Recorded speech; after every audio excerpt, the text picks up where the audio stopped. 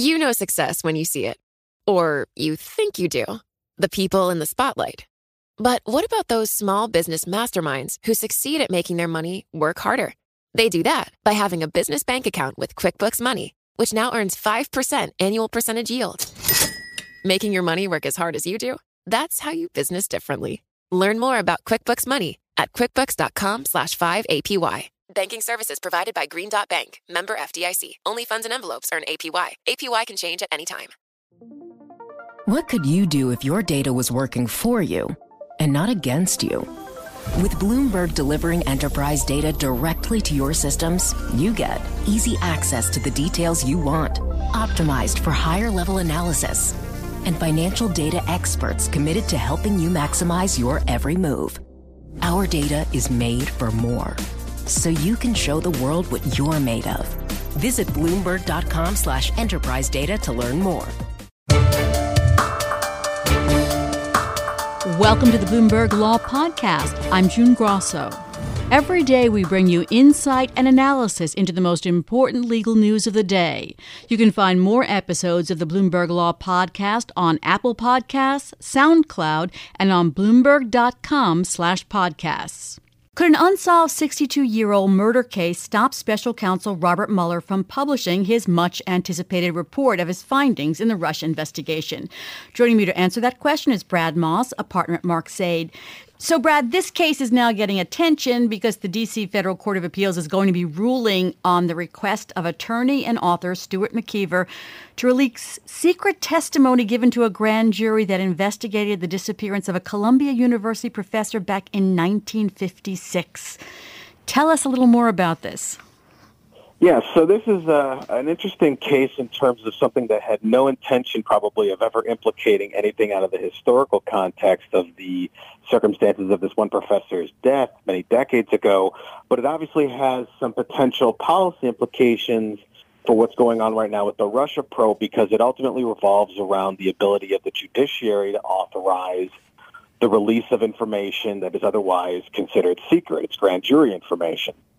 And the problem here for the Mueller team is in the past, when we had something like the independent counsel statute, there was a statutory basis for the independent counsel to release or to incorporate grand jury information into a report. That's why you saw it in the Ken Starr report back in the 90s with Bill Clinton.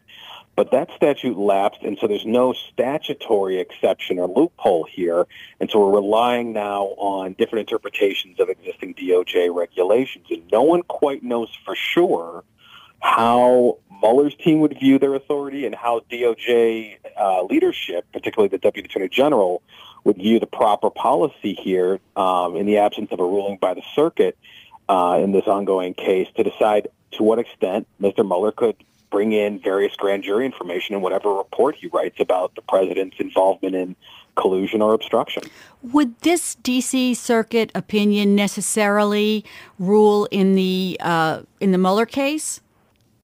No. It might get mentioned in the periphery, but this D.C. Circuit panel is only addressing the context of the specific case before it, which is trying to get the court to authorize the release of this various grand jury testimony from decades ago when the case was presented as a grand jury, but ultimately no prosecution was pursued. And so the DOJ position in that case, because any case in that kind of situation, the Justice Department represents the U.S. government, DOJ is taking the position that the judiciary doesn't have the authority, absent specific statutory authorization from Congress, to authorize that release. And we don't know how the three-court panel will rule. If this panel rules that the courts don't have that kind of authority absent congressional statute, it undermines some parts of what Mueller's team would otherwise want to put into a report. Now, if Democrats win control of the House in November, is there a problem solved essentially because they can, in any kind of subpoena, they can request this if they're having impeachment hearings?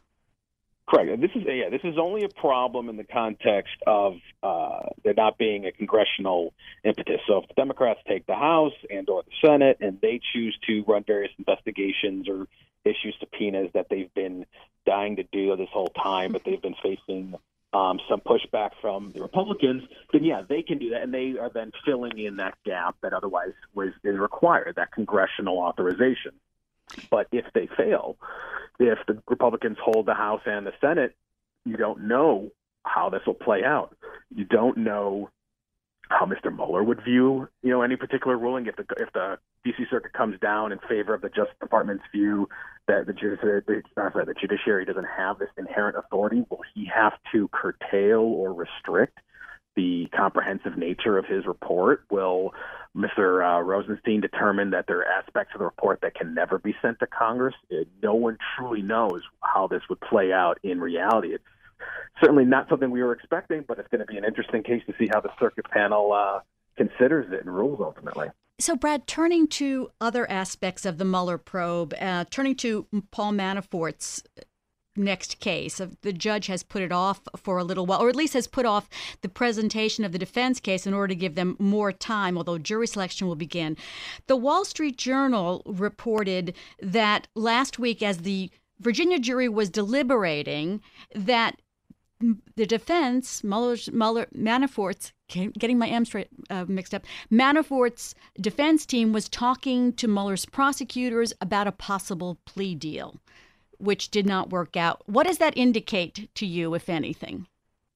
Well, look, it could be a number of things. One, most obvious, is this is very expensive to run this high-profile and very lawyer-laden defense that Mr. Manafort is running. It costs hundreds of thousands of dollars. He already just went through that with one trial, and he's got to deal now with the second one. He has financial problems of his own, as we heard all about during the trial in the Eastern District of Virginia, and he has to wonder how much longer he can afford this, since he's already been convicted on 8 counts and is most likely going to jail for the rest of his natural life. So there certainly is a reason, an incentive for him to try to minimize the financial burden that's going to be imposed on his family when this is all done. He's got to see if there's any kind of deal he can make in the end to try to save his skin and possibly still see the outside world while he's still alive. Now, what was the problem? What was the reason the negotiations broke down? The Wall Street Journal didn't quite say.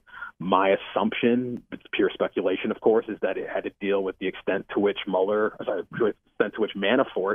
was willing to cooperate, was willing to provide relevant and material information to the Mueller team on the issue of collusion. And it could be that Manafort doesn't have anything, or it could be that Manafort didn't want to strike that kind of deal, in which case Mueller's team said, then forget it. We'll just go to trial. We've already got you nailed. I tell you, I wish we had more time, because I also wanted to ask you about the other implications of this, and it seemed like Mueller seems to be just rejecting a lot of information that is coming his way.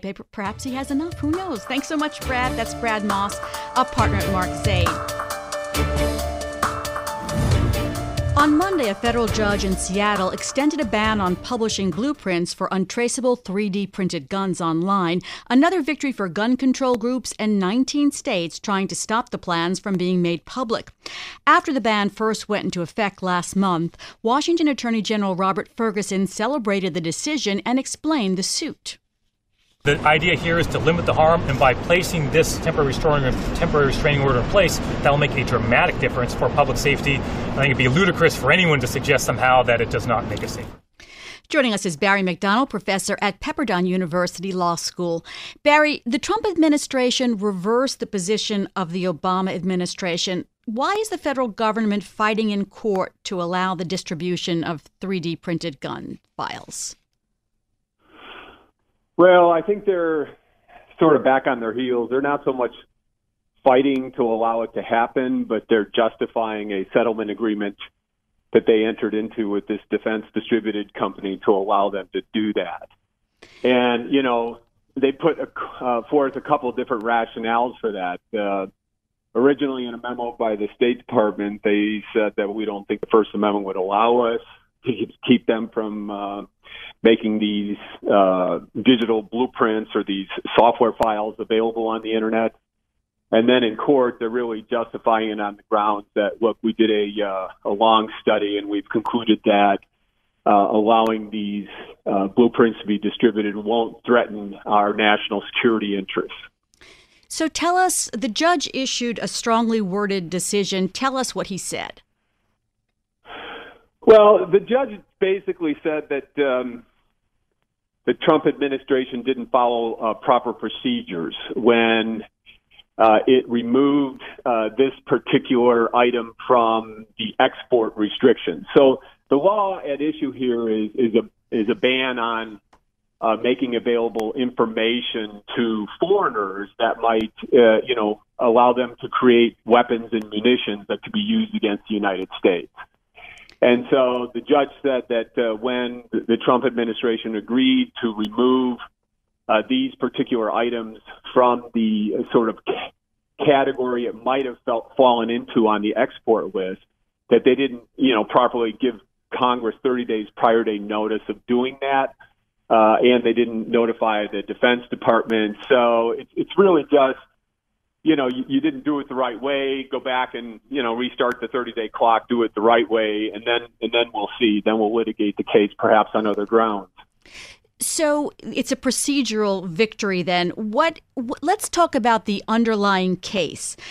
Is the First Amendment claim of Cody Wilson, who's the owner of Defense Distributed, who wants to post the plans online, is that First Amendment claim solid or is that questionable? I think it's very solid. And it's solid because of rules the Supreme Court has developed over time to create very broad protections for free speech. So the first question is, are computer software files or computer programs, are they speech? And some argue they aren't. Some argue this is just conduct, but I think those arguments are weak. I mean, computer programs consist of source code, object code, human written language, as well as sort of mathematical formulas that are designed to be instruct computer hardware as well as computer users what to do. So I think it's very difficult to make the argument that, even digital, ones and zeros that make up bits and bytes aren't speech, because then you'd have to say, well, music notation that is designed to be a symbol to communicate how to play an instrument isn't human expression protected by the First Amendment. Or that, for example, a mathematical formula like E equals MC squared isn't human expression protected by the First Amendment. So I just think it's very difficult to make the argument that, these computer programs aren't speech. And then once you, determine that they're speech, now the Supreme Court has said two things. One, if you try to restrain the publication of speech before it happens, then the government is going to face a very severe burden in terms of preventing that dissemination. Think of the Pentagon Papers case that was recently displayed in the Post movie, where, the Supreme Court basically said the government could not restrain the publication of, top secret information about the Vietnam War because the government hadn't demonstrated a severe enough national security threat. And so you have that rule that kicks in here where the government would have to, demonstrate a severe national security threat or other harm. Well, would the government, before we go to the other rule, would the government be able to prove harm? Would the states be able to prove harm in this case where you likely could have access to guns from, to terrorists and all kinds of other people? Well, of course, the states are arguing, and I think understandably so. They're very concerned that, this could put untraceable and undetectable plastic guns in the hands of a lot more users, and given the mass shootings that occur regularly throughout the United States these days, I don't doubt their sincerity. The question is though, what is the best way to go about addressing the harm? Is it to prevent the speech? And this is sort of in what we call instructional speech. Is it for the government to be able to ban or censor instructional speech? Or is it to go after the underlying conduct and, enforce the laws more aggressively? Because there are laws on the books about having untraceable weapons. And New York is proposing, in light of this whole controversy, New York is proposing legislation that would make people that want to print these sort of guns be licensed and register them. So the only question is that going to be, are they going to have enough of an enforcement effort to mitigate the potential harm? But in past cases, the Supreme Court has pretty much always come down on the side of, well, go after the bad conduct, regulate the bad conduct, don't go after the speech. That's what's protected by the First Amendment. And another good example of that is, there was an older case where a magazine wanted to publish how to make a nuclear bomb, the instructions for making a nuclear bomb. And Barry, we only have a minute here left, and I want to just read this headline to you that's crossing the Bloomberg. The owner of the company that makes those untraceable 3D printed guns said he's begun selling the plans online despite the court order. In 45 seconds, can you tell me what might be next in light of this?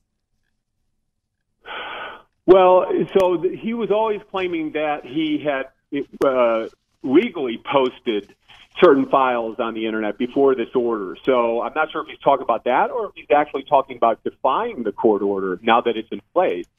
If he's defying the court order, of course, the court can hold him in contempt. And then his defense would be, no, you can't do that because, I have a First Amendment right to do that. We have to leave it there. More about this in the coming days. That's Barry McDonald, professor at Pepperdine University Law School. Thanks for listening to the Bloomberg Law Podcast. You can subscribe and listen to the show on Apple Podcasts, SoundCloud, and on Bloomberg.com/podcast. I'm June Grosso. This is Bloomberg.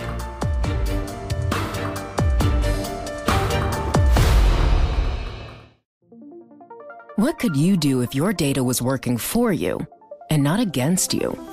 With Bloomberg delivering enterprise data directly to your systems, you get easy access to the details you want, optimized for higher-level analysis, and financial data experts committed to helping you maximize your every move.